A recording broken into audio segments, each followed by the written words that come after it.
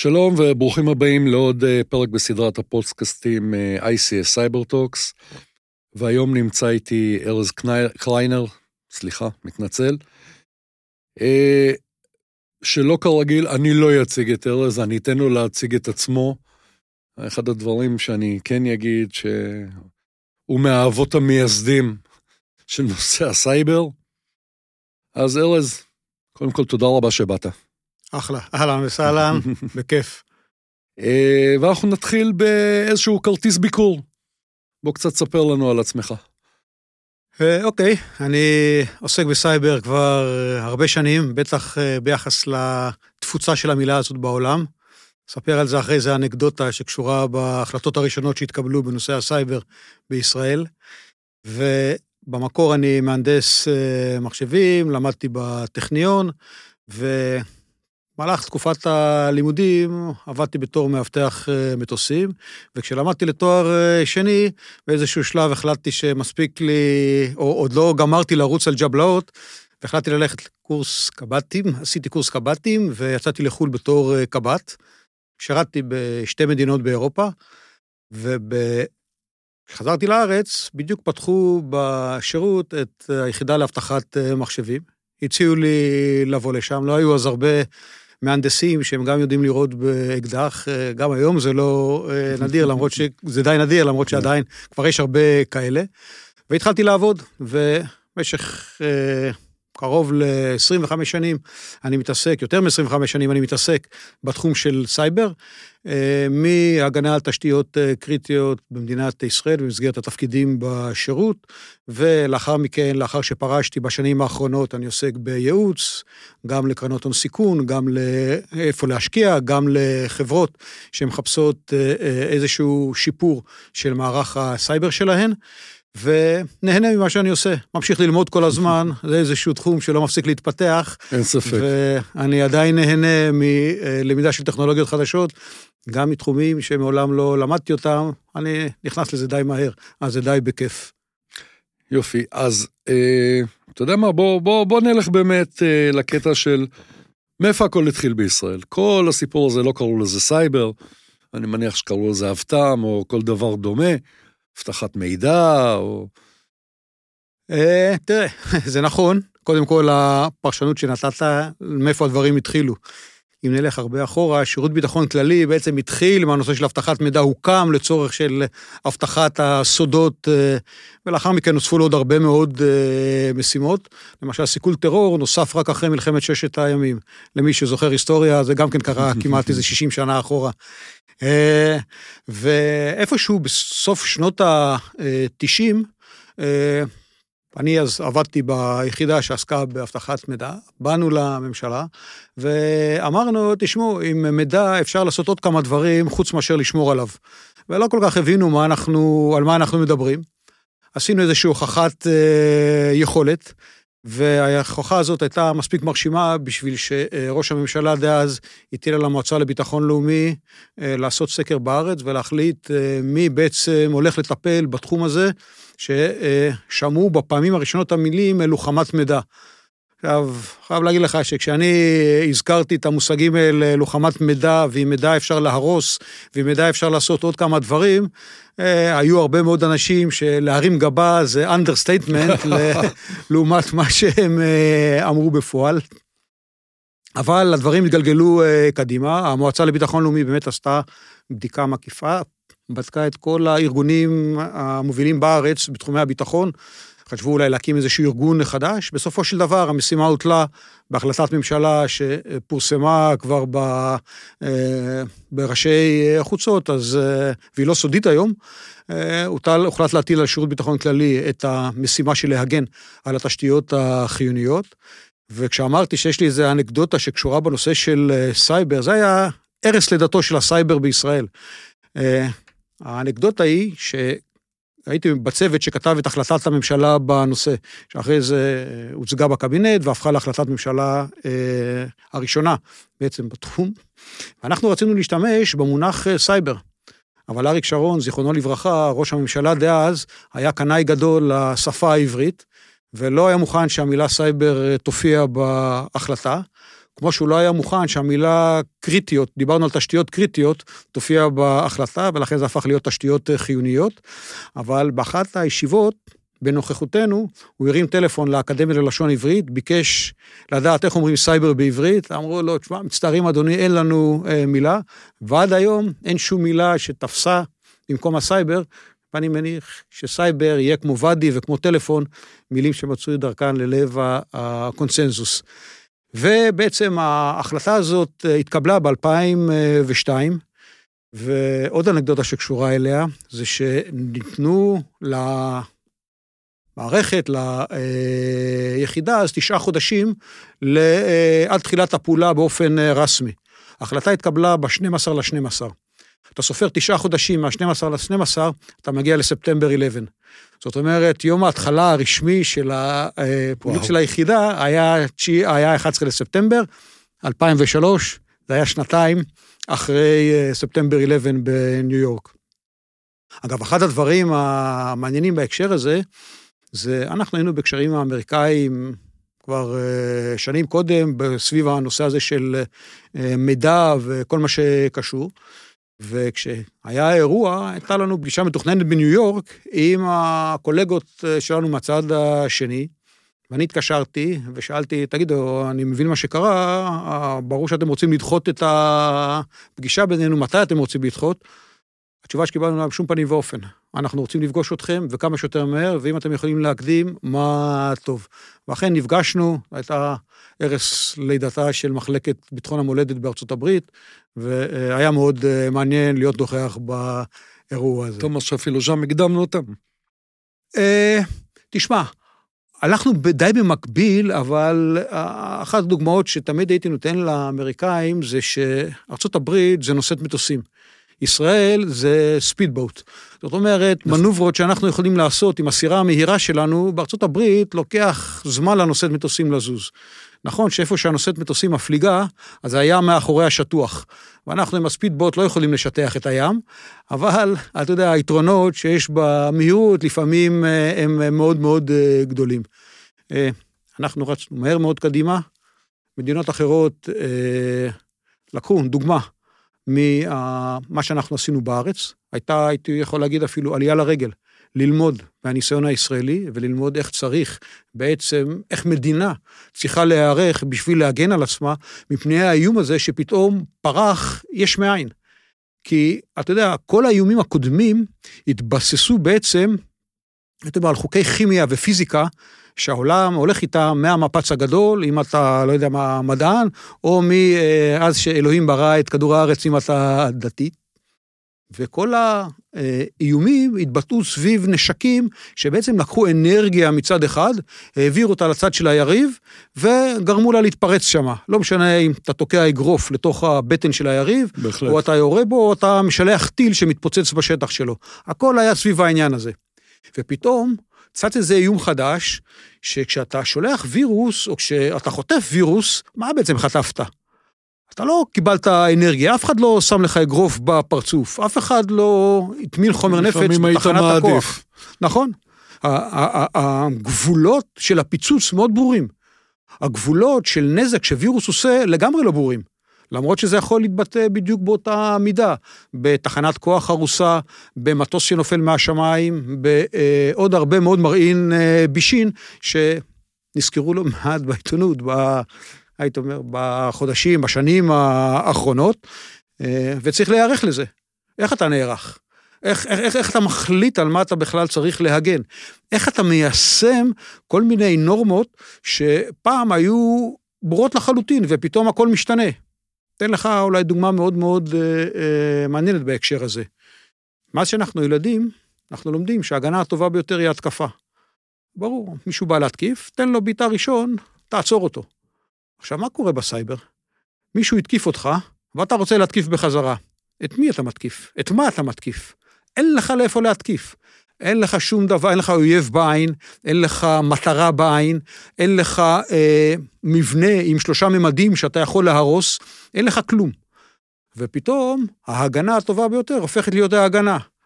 שינוי פרדיגמה מאוד מאוד רציני, שלקח לא מעט זמן להחדיר אותו ללא מעט מקומות שלא הבינו על מה מדברים בהתחלה, אבל זה הוחדר, וזה עדיין בתהליך, הייתי אומר, במקומות שהמדינה התערבה, כמו התשתיות הקריטיות, חיוניות, הדברים האלה מוטמעים לגמרי לא רע, במקומות אחרים קצת פחות, אבל גם כל גוף כלכלי היום יודע שזה אחד הסיכונים שהוא צריך לקחת בחישובי הסיכונים שלו ובניהול הסיכונים שלו, מבחינת ההתייחסות שלו למה מסכן אותו, מה מסכן את עסקיו, ואיך הוא צריך להתגבר על העניין הזה.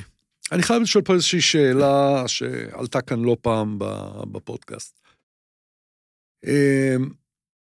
גם אתה מדבר באמת על תשתיות חיוניות, תשתיות קריטיות, ואני שואל דווקא לעולם הפרטי, לעולם של, אתה יודע, חברות, כן בורסאיות, לא בורסאיות, זה לא משנה בכלל. אבל הן לא צריכות איפשהו גם ליהנות מהנושא הזה? לא צריכות, חייבות. והייתי אומר שמדינת ישראל הייתה המדינה אולי הראשונה שלקחה את הנושא הזה של שיתוף פעולה, ותכף נדבר מה זה אומר שיתוף פעולה עם המגזר הפרטי, רחוק מאוד למקומות שמדינות אחרות, הייתי אומר, הסתכלו עלינו בהשתאות. כאילו, איך יכול להיות שאתה אתה גוף ממשלתי, ואתה נוען הנחיות לחברה פרטית, והחברה הפרטית הזאת מקיימת את ההנחיות האלה, למרות שזה עולה לה כסף, ולכאורה שורת הרווח שלה מצטמצמת. לגמרי לא פשוט. אז קודם כל, טיפה המדינה בעצם, אנחנו, בדחיפתנו הגדולה, טיפלה בנושא הזה מכל ההיבטים.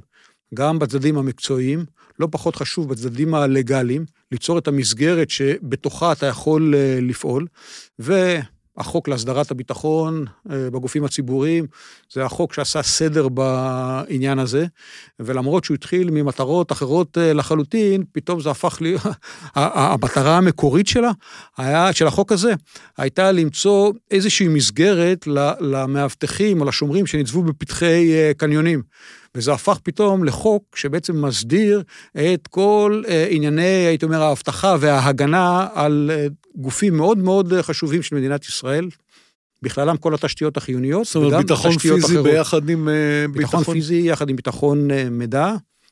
והדברים, כן, והדברים גם קשורים ביניהם. זאת אומרת, אחד הדברים שאנחנו רואים היום בכל סרט של משימה בלתי אפשרית, או של ברוס ויליס, אגב, הוא כבר עשה 2 סרטים על פגיעה בתשתיות חיוניות, פעם על שדה תעופה, פעם על חברת חשמל, אתה אומר, רגע, אני רוצה שהתוקף שלי יחדור עם דיסק און-קי לתוך איזה מחשב חשוב, ויתקע אותו שם ויעשה בלגן במערכת. עכשיו, איך אתה מודע מהתוקף הזה להיכנס פנימה? אתה צריך אמצעי הבטחה פיזית, זה לא מספיק שיש אמצעי הבטחה טכנולוגיים במחשב, כי יכול להיות שגם יש לו איזושהי דרך להתגבר עליהם.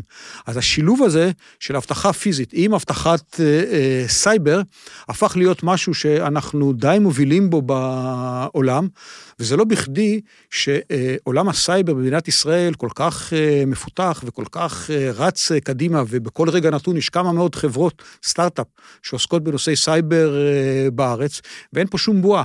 כיוון שככל שהאנושות תמשיך להשתמש במחשבים, הצורך בהגנת סייבר על המחשבים האלה ילך ויגדל, כי סייבר הוא בכל מקום. אתה ואני יושבים עכשיו פה באולפן הזה, ואנחנו מוקפים בסייבר, מהטלוויזיה לשעון הדיגיטלי, לטלפון שאתה מחזיק בכיס, הסייבר מקיף את כולנו. היות ואתה אחד האנשים שנושא ה-ICS כן מוכר להם, כל הקטע של ה-OT וכדומה, אחד הדברים שאני מנסה זה לתת כלים למנהלים שלא מצויים בתוך התחום הזה. המנכ"ל לא צריך להיות מומחה סייבר. נכון. אבל בתפיסה שלך, מי הגורמים החשובים בהגנת סייבר במפעל? יש פה משולש, הייתי אומר אולי אפילו מרובע, שהגורם הראשון והחשוב ביותר הוא המנכ"ל, קודם כל. עליו האחריות, ואני הייתי אומר אפילו בלשון קצת ציורית, בימינו כל מנכ"ל הוא גנרל, ירצה או לא ירצה. הוא אחראי למלחמת הסייבר של הארגון שלו, והארגון שלו נמצא בלוחמת סייבר by definition. ירצה או לא ירצה, הוא שם. אם יש לו מחשב בארגון, אז המחשב הזה הוא מושא לאיזושהי תקיפת סייבר. הגורם השני הוא אנשי הביטחון, או מי שעומד בראש מערכת הביטחון של הארגון, ופה יכול להיות שזה שני ראשים, לכן אמרתי או משולש או מרובע, כי זה קצין הביטחון, שבוודאי יש לו אחריות כוללת, אבל בשורה איתו ניצב גם הסיסו, איש האבטחת סייבר של הארגון, ויחד איתו גם ה-CIO, האיש שממונה על מערכות המידע בארגון. זה בעיה של שלושתם, של הקב"ט, של ה-CIO ושל הסיסו, אם המערכת נפרצת. אז זה הראש השני. הראש השלישי זה ה-CFO, איש הפיננסים. כי אם בתקציב של הארגון לא צבוע סכום לטובת הבטחת סייבר, הארגון הזה חוטא לעצמו. כיוון שהסיכון שסייבר יכול לגרום היום לארגון, הוא שווה ערך לסיכון פיננסי, הוא שווה ערך לסיכון אופרטיבי, הוא שווה ערך לכל הסיכונים האחרים, ואולי הוא אפילו יותר גדול מהם. כי לארגון יש הכי פחות השפעה על הגורמים שתוקפים אותו. אתה יכול להשוות את זה אולי למזג אוויר, אתה יכול להשוות את זה לתנודה בשערי הדולר, בגלל כל מיני דברים. עדיין יש לארגון הרבה יותר כלים, או בוא נגיד, יש לו כלים הרבה יותר ותיקים, וניסיון רב יותר בהתמודדות מול האיומים האלה. התמודדות מול איומי סייבר התחילה רק לפני 20-25 שנה בערך, הרבה מאוד ארגונים עדיין לא יישמו את מה שהם צריכים ליישם, ונגעת בעולם של ה-ICS, של המערכות התעשייתיות, שמה זה על אחת כמה וכמה. כי אם אתה רוצה דוגמה לשמרנות עקרונית, יש גם כאלה שהם מאוד מתקדמים, אבל כך מהנדס תהליך או מהנדס בקרה במפעל תעשייתי, הוא מבחינתו, רק אל תיגע לי בבקרים, רק אל תיגע לי בתהליך, אתה כל דבר שאתה עושה, גם אם זה מסביב לתהליך, יכול לפגוע, ואני לא רוצה לקחת שום אחריות פה, ואני לא רוצה לקחת, אם זה עובד, don't touch it. זה סיסמה ידועה. זה נכון, זה גם אחת הסיבות שאף פעם לא מאפשרים לנו, וזה גורף. לשים IPSים, אך ורק IDSים, בוא רק מקסימום תגיד לי מה קורה. אני לא מוכן ששום מכונה תעצור לי מכונה. נכון, ואני יכול להבין את זה. לכן התפתחו גם כל מיני כלים שיודעים לעשות מוניטורינג, בלי התערבות בזה, בלי שצריכים לתקוע את הפרובים שלהם בתוך המערכת, כי זה מפחיד מאוד את מהנדסי הבקרה ואת מהנדסי התהליך. ועדיין, הייתי אומר שזה סוג של גביע קדוש. המערכת התעשייתית, אם אתה מצליח להשבית אותה, אם אתה מצליח להשבית את המערכת במפעל ייצור של אפל בסין, או אם אתה הצלחת להשבית את המערכת במפעלי הייצור של רנו, הם מצאו שם את הפסי ייצור של המכוניות לא זוכר, 4-5 ימים, בגלל תקיפה של רנסומוור, שלא רגע בקווי הייצור, אבל מהפחד. יש לתקיפת סייבר אופי דמוני, אתה הזכרת קודם את הפיצוץ, הפיצוץ אין לו אופי דמוני, אתה מבין מה התפוצץ, אתה מבין מה קרה, ואתה בונה את עצמך מיד אחרי זה. כשחטפת תקיפת סייבר, אתה לא יודע, רגע, זה יכול לקרות לי גם מחר? אם אני עכשיו ניקיתי את הכל, מה זה אומר לגבי המערכת שלי? הרי אני לא עשיתי שינויים מקצה לקצה תוך יומיים או תוך שבוע. נכון. אז אם אמרו לי עכשיו שהמערכת נקייה, האם אני יכול לחזור לייצר? או שכל הייצור שלי יהיה לי יילד באחוזים מטורפים שיזרק לפח. היכולת לקבל את התשובה, האם המערכת שלי נקייה, היא בעייתית מאוד, אם לא נערכת לזה מראש, וכמובן, הטוב ביותר, הוא אם הצלחת למנוע. שם המשחק פה, בעיקר במערכות תעשייתיות, הוא מניעה. לעשות את המניעה, ולהבין כמה שיותר מהר, האם אתה הותקפת. לא שזה לא נכון במערכות IT אחרות, במערכות מידע של הארגון, אבל על אחת כמה וכמה, במערכות תעשייתיות, שבהן המחיר, הוא לא מחיר של מחשב, או של דיסק, שאתה לוקח אותו, זורק אותו, וקונה $200 דיסק חדש. ברור. הלכה המערכת, מישהו השפיע על הלחץ שמן בטורבינה, במנוע, הלכה מכונה ששווה $50 מיליון, $100 מיליון, $800 מיליון, אני מדבר על מכונות אמיתיות, שזה המחיר שלהם, וברור מה הנזק. וזה לא שיש מכונה כזאת על המדף, אתה הולך לסופר, אומר לו, שמע, תביא לי רגע 2 מנועים ו3 טורבינות, ואני צ'יק צ'ק מתקן פה את האירוע. זה סיפור של השבתה לחודשים, אם לא לשנים. כן.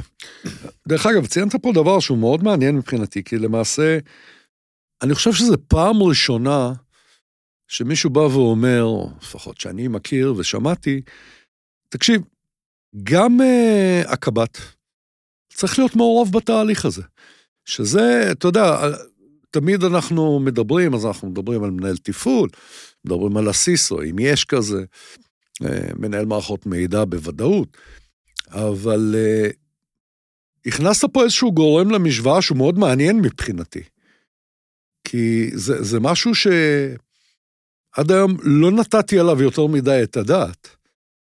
נכון.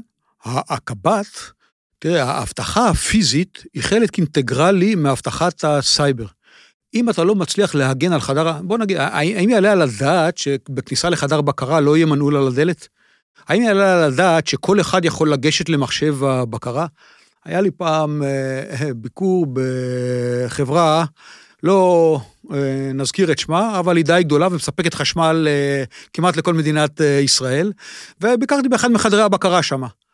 ואחד האנשים שמה, זה היה בתחילת הדרך עוד, הוא אמר לי, תשמע, אצלנו אי אפשר לעשות פה זה בלגן, הכל פה בחדר. ואז התקרבתי לשולחן הבקרה, פרסתי את הידיים עם 10 אצבעות, ואמרתי לו, תגיד, מה קורה אם אני מנגן עכשיו את הסימפוניה החמישית של ברמס, על כל המפסקים ועל כל הכפתורים שיש פה?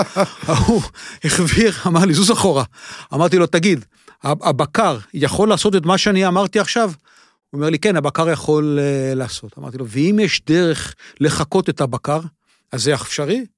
הוא אמר לי, תשמע, אני מבין מה אתה אומר, היה לנו שיתוף פעולה פנטסטי. חברת חשמל היא היום דוגמה לחברות אחרות כמו שאמרתי קודם, עולות אליה לרגל, בשביל ללמוד איך ליישם הבטחה על מערכות חשמל, גם בהיבטים הסייבריים, גם בהיבטים הפיזיים, וגם בהיבטים המשולבים.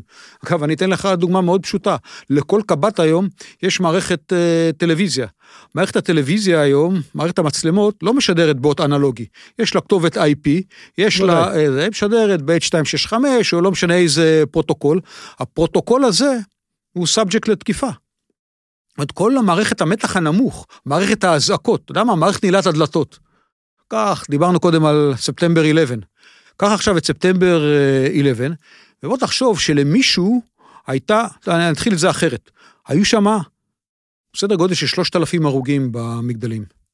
מרבית ההרוגים היו מעל הפגיעה של המטוסים, בקומות שמעל המטוסים, כי האנשים שהיו למטה הצליחו לברוח, ירדו 50-60 קומות במדרגות, והצליחו לברוח החוצה.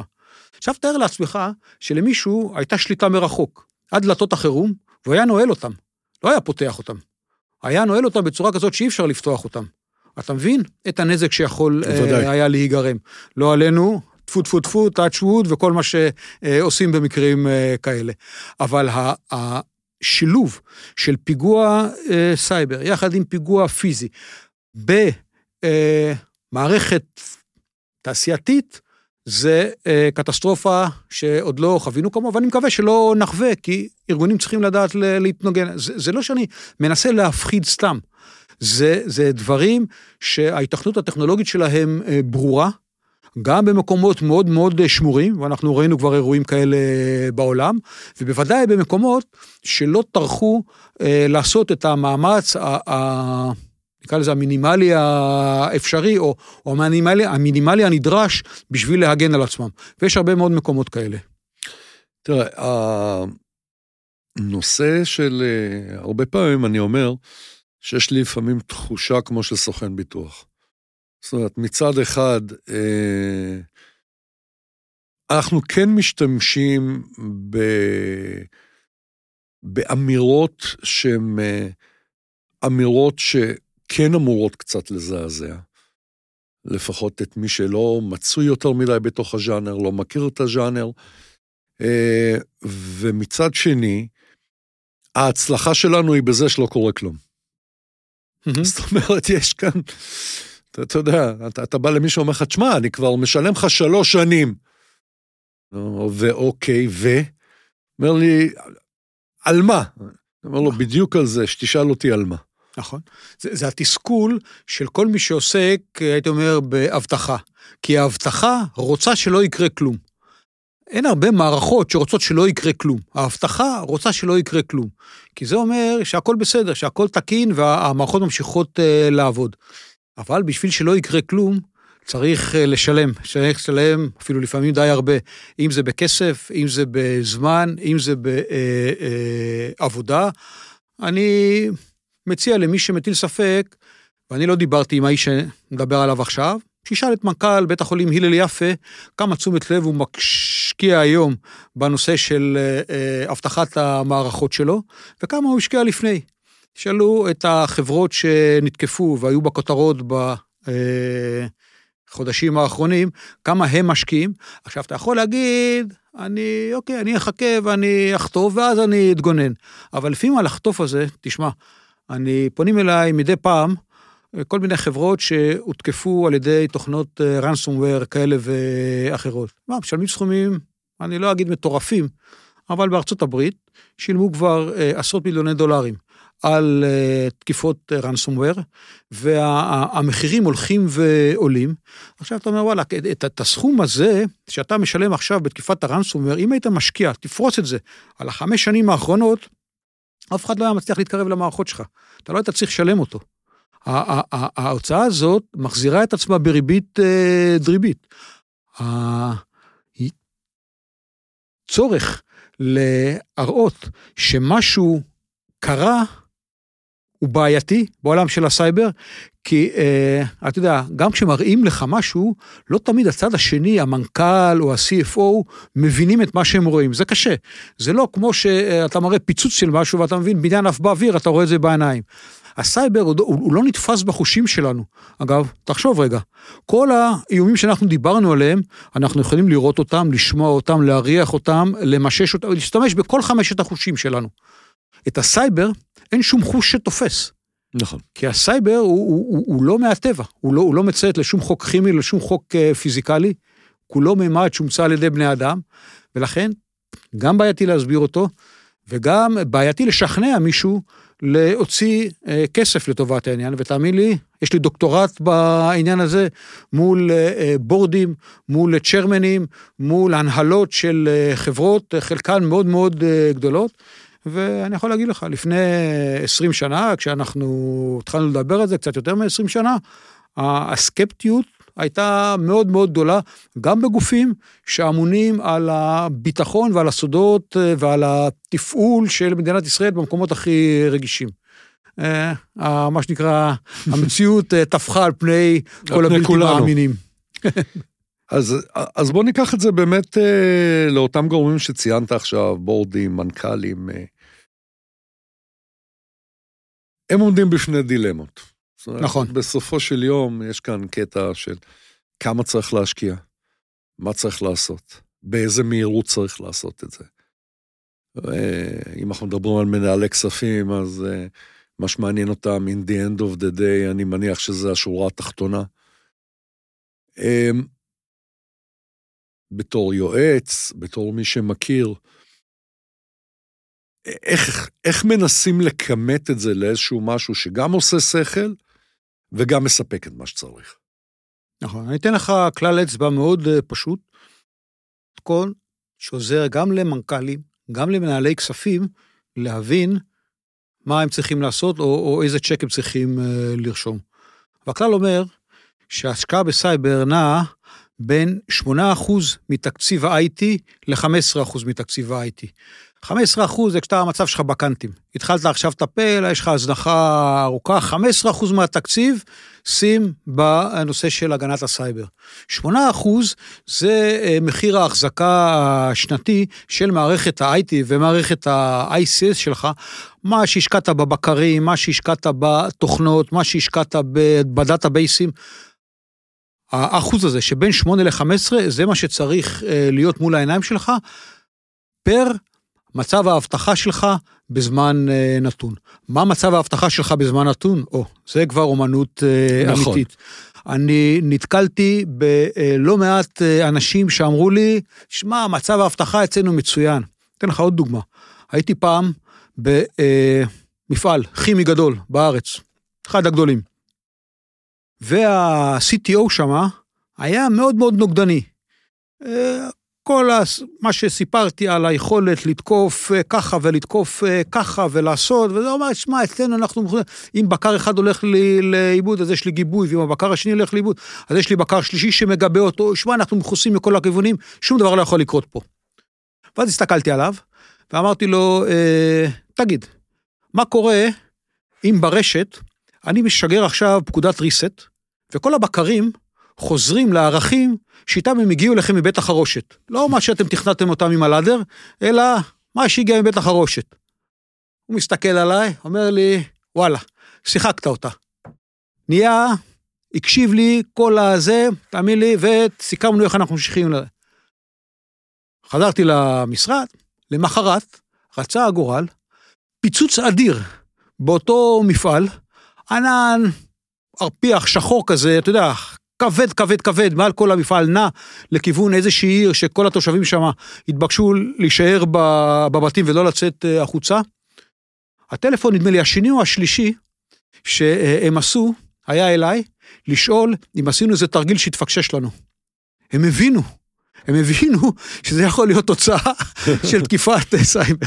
אמרתי להם שאנחנו לא עושים דברים כאלה, וזה לא בדיוק הכיוון שלנו, אבל המשמעות המיידית הייתה שהחבר'ה האלה שם נכנסו להשקעות מאוד רציניות, הם שדרגו את המערכת שלהם בצורה מאוד מאוד חכמה, והיום הם נמצאים באזור של 8%, 9%, שהם משקיעים כל שנה בשימור ושיפור המערכת. הם לא צריכים להשקיע את ה-15% שהם היו צריכים להשקיע בהתחלה.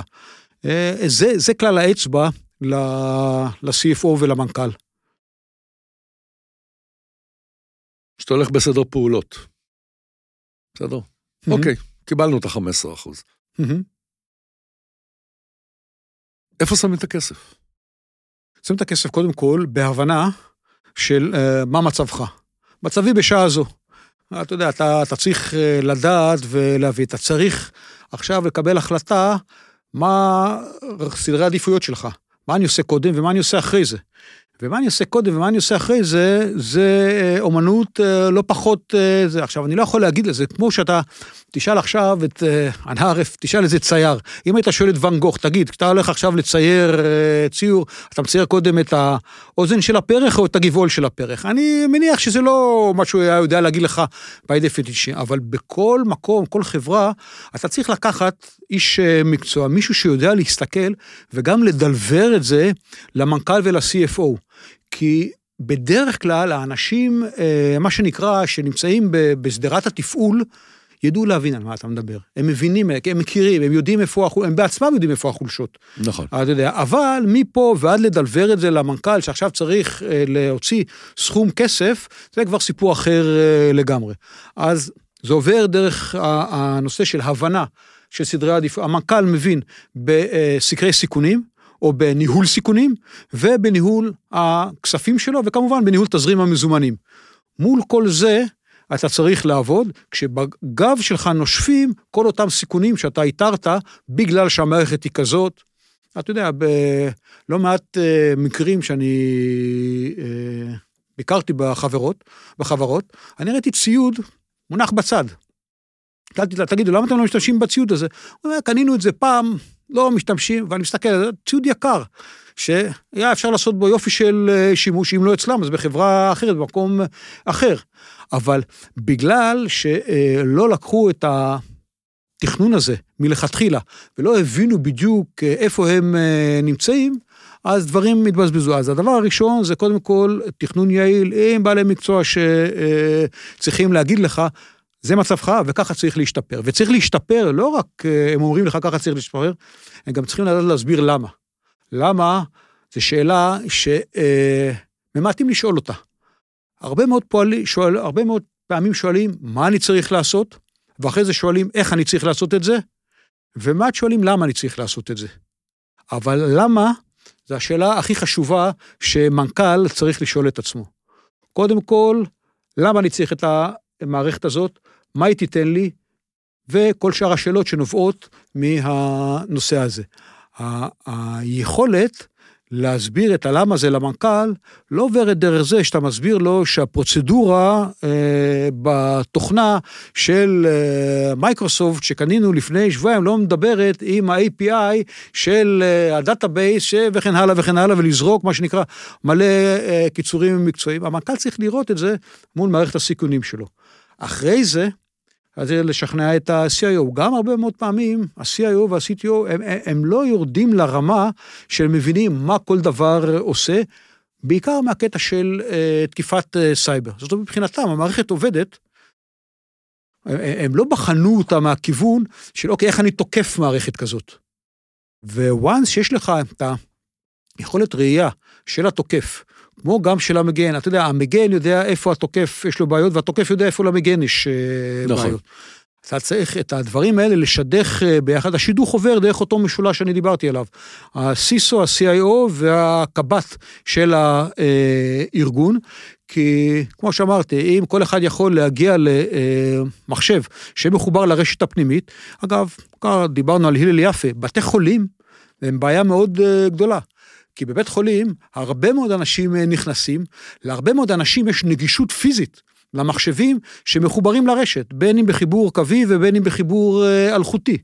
זאת אומרת, פתאום, אוקיי, איך אני מגן פה בעצם על המחשבים החשובים, ואיך אני בונה את ההפרדה הרשתית, ואיך אני בונה את הסיגמנטציה, ואיך הסיגמנטציה שלי בתוך הדאטאבייס, ועוד, אתה יודע, אנחנו יכולים להיכנס לעומק הטכנולוגי, אין לו סוף, כן, אבל את הדברים צריך לדעת לדלבר בצורה כזאת, שה-CIO, ה-CTO, ה-CFO, ובראש ובראשונה ה-CEO, יבינו את המשמעות, ומשם הדרך כבר תהיה פתוחה.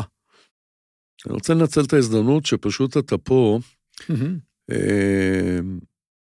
ולדבר על איזשהו משהו שבדרך כלל אני לא מדבר עליו, כאילו, כי פחות נגענו בזה, אבל יש איזשהו קטע של התנהלות בינלאומית. זאת אומרת, בין מדינות, בין ארגונים, אם הם ארגונים על-מדינתיים וכדומה.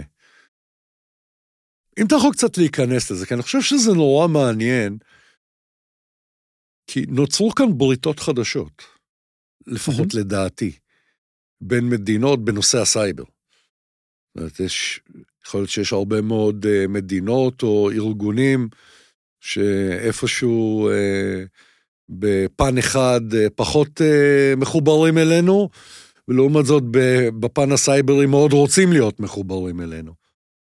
אתה יכול קצת להסביר איך זה מתנהל? כן. מה שאתה יכול כמובן. כן, בוודאי. לא, תאמין לי שלא אסגיר פה שום סוד.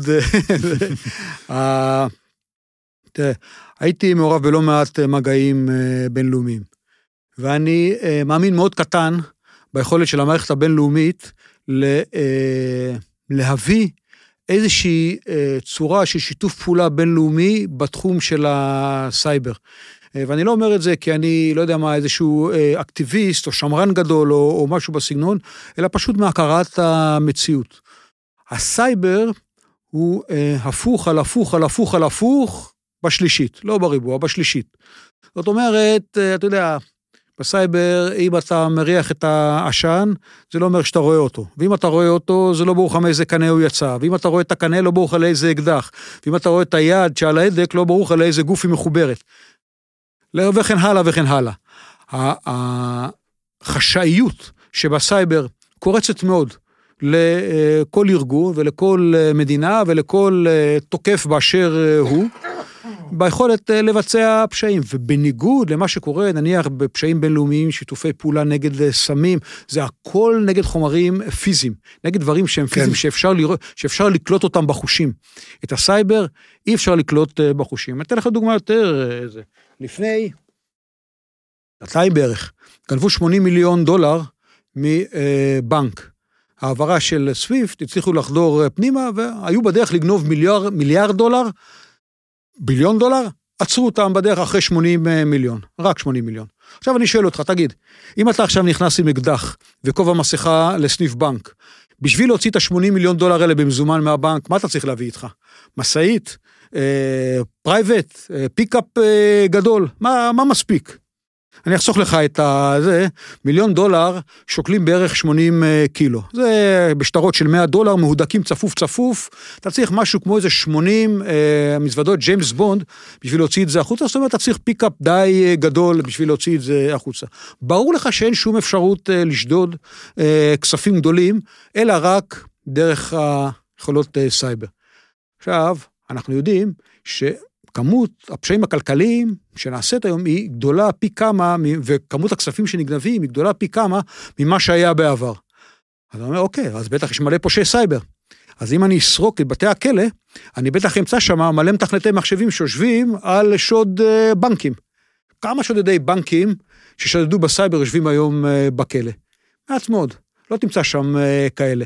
אז אני לא אומר שזה המקצוע הכי בטוח בעולם לשדוד בנקים, כי כנראה יתפסו, ואני לא ממליץ לאף אחד להתעסק בזה, אבל ברור שלשם זה הולך, כי זה ברור לאנשים, וזה ברור למדינות שמנסות להרוויח כל מיני דברים סביב הנושא הזה של הסייבר. תראה עכשיו, מדברים על רוסיה, אוקראינה, כל מדברים, שרוסיה תתקוף בסייבר את אוקראינה, רוסיה תעשה לה ככה, תעשה לה אחרת, מזכירים כל מיני אירועים מהעבר. אני קורא, כמה שאני יכול לקרוא מהאולפן שלנו פה, לזה שיהיה שיתוף פעולה בינלאומי, ועם זאת, אני ספקן גדול ביכולת לייצר שיתוף פעולה כזה. בתפיסה שלך, יש שם הרבה מאוד פעילות סביב נושא הסייבר, שאני אקרא לזה אותו אקוסיסטם שנבנה, אותו קומיוניטי שנבנה, דיברנו על מאות סטארט-אפים. אני יודע על דוגמה שבכל מה ששייך לנושא של סייבר פרסה. אז יש הרבה מאוד קבוצות, ובאמת הרבה מאוד אנשים שתורמים מהידע שלהם, ועוזרים, אבל עדיין יש איזושהי תחושה, שזה המון המון יוזמות פרטיות, יוזמות של אנשים. אני לא רואה כאן איזשהו, נקרא לזה, ארגון גג, או איזושהי יד מכוונת, על מנת לקחת את הדבר הזה עוד איזשהו שלב, עוד איזשהו סטפ למעלה. זאת אומרת, המערך מוציא כל הזמן כל מיני הנחיות, שזה סבבה לגמרי. היה חודש הסייבר, אז באמת כבר דיברו גם על אנשים פרטיים, וטלפונים, ומה כדאי לעשות וזה. אבל מה שהתחושה שלי, זה חסר לי עוד איזשהו נטבח, עוד איזשהו משהו, שיבוא ובאמת ייקח את כל הידע המצטבר שיש כאן, ויש כאן המון ידע. זה ברור לנו לחלוטין. ויקח את הידע הזה למצב שבו אפשר יהיה לתת הרבה יותר מידע למי שלא מצוי בתוך התחום. זאת אומרת, אם אני היום מנכ"ל של מפעל, חברה, אז בהכרח אני צריך להביא יועץ. במיוחד אם אני בינוני ולא גדול, ואין לי איזשהו סיסר שיושב אצלי בצורה קבועה, במקרה הטוב יש לי סיסר as a service, אבל אמרת ניהול סיכונים. וניהול סיכונים, ובצדק זה לא רק סייבר, אבל אותו קטע של לבוא ולתת קצת יותר מידע של ה-common sense, כדי שאותם אנשים ידעו איך בכלל לגשת לדבר הזה, זה מה שחסר לי. אני נוטה להסכים איתך, למרות שהמערך וגם גופים אחרים בארץ, שפחות חשופים לציבור, עושים לא מעט, אבל כן, צריך לעשות, הקטע של לקחת את זה כמדינה, הוא קטע לא פשוט, צריך לעשות את זה. זה לא, להערכתי, צריך לעשות יותר ממה שנעשה היום, ואני אגיד לך מה הסיבה הפשוטה ביותר. אתה יודע, לפני 20 שנה, 30 שנה, אם רצית לייצר כלי נשק, אתה היית צריך משהו די רציני. אתה יודע מה, אפילו לייצר קרלו בשטחים, אתה צריך מחרטה, אתה צריך חרט, אתה צריך מיומנויות, ונקרא לזה הון, שאין לכל אחד. מצד שני, לייצר נשק סייבר, אתה יכול לקחת שני אנשים, אתה יודע מה, אפילו בן אדם אחד, מספיק חכם אחד. אתה זוכר את הנער מאשקלון, ש3 שנים שיטה לא מעט ארגונים ברחבי העולם, הוא היה בחור בן 18, בסך הכל. היכולת לייצר פתאום כלי, שיש לו אפקט מאוד מאוד משמעותי, אפילו בצורה גלובלית, זה משהו שרק מתחילים להתמודד איתו בשנים האחרונות. המדינה, כמדינה, אני חושב, חובתה, לקחת את הדברים ולקחת את הידע שיש בארץ צעד אחד קדימה. עכשיו, זה לא משימה פשוטה. זה לא שאני אומר לך, אוקיי, בוא נע, ממחר, תשמע, אנחנו פה מעלים ב2 דרגות את רמת ההבטחה של כל החברות בארץ, או של כל הגופים בארץ. זה משימה סיזיפית, זה משימה שאמרתי לך, אני 30 שנה בסייבר, ואני כל הזמן לומד, ואני מרגיש שאני לפעמים כמו ביום הראשון שלי, כל הזמן אני לומד. כן, כן, אנחנו מכירים את זה היטב. כן, אותו דבר צריכה להיות ההתייחסות של המדינה, כל הזמן בריצה קדימה, אתה יודע מה? כמו בשיטה האוסטרלית, ככה קראנו לזה פעם כשהייתי חייל, וקרמבו במבצע סבתא הסביר את זה מאוד יפה. מתחילים בכל הכוח ומגבירים. זה הסיפור. ככה אנחנו צריכים להתעסק בסייבר. זאת השיטה.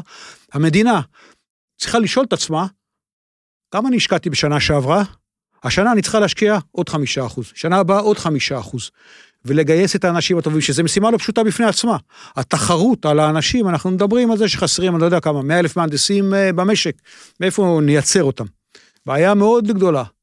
אבל אני אוהב לצטט משהו שאני שמעתי פעם ממישהו, שאמר לי, תשמע, כל דבר כשאתה עושה, ואתה נושא איתו את דגל ישראל בתרמיל, תחושת הסיפוק שלך הרבה יותר גדולה.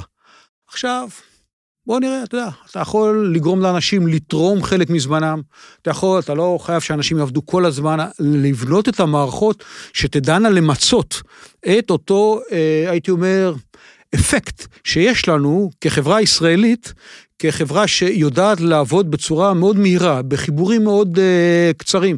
כל אחד מאיתנו מחזיק פה טלפון, או בשני טלפונים יכול להגיע, אני חושב, לכל אדם במדינה. נכון. וזה נכון כמעט לכל אזרח במדינת ישראל. את העוצמה הזאת צריך לנצל, ואני חושב שהסייבר זה בדיוק המקום שניתן לנצל את העוצמה הזאת בצורה מיטבית. אנחנו לדעתי רואים רק את ההתחלה של הרסיסים של זה באקוסיסטם שהתפתח סביב נושא הסייבר במדינת ישראל. טוב, אז זה מוביל אותנו לסיום.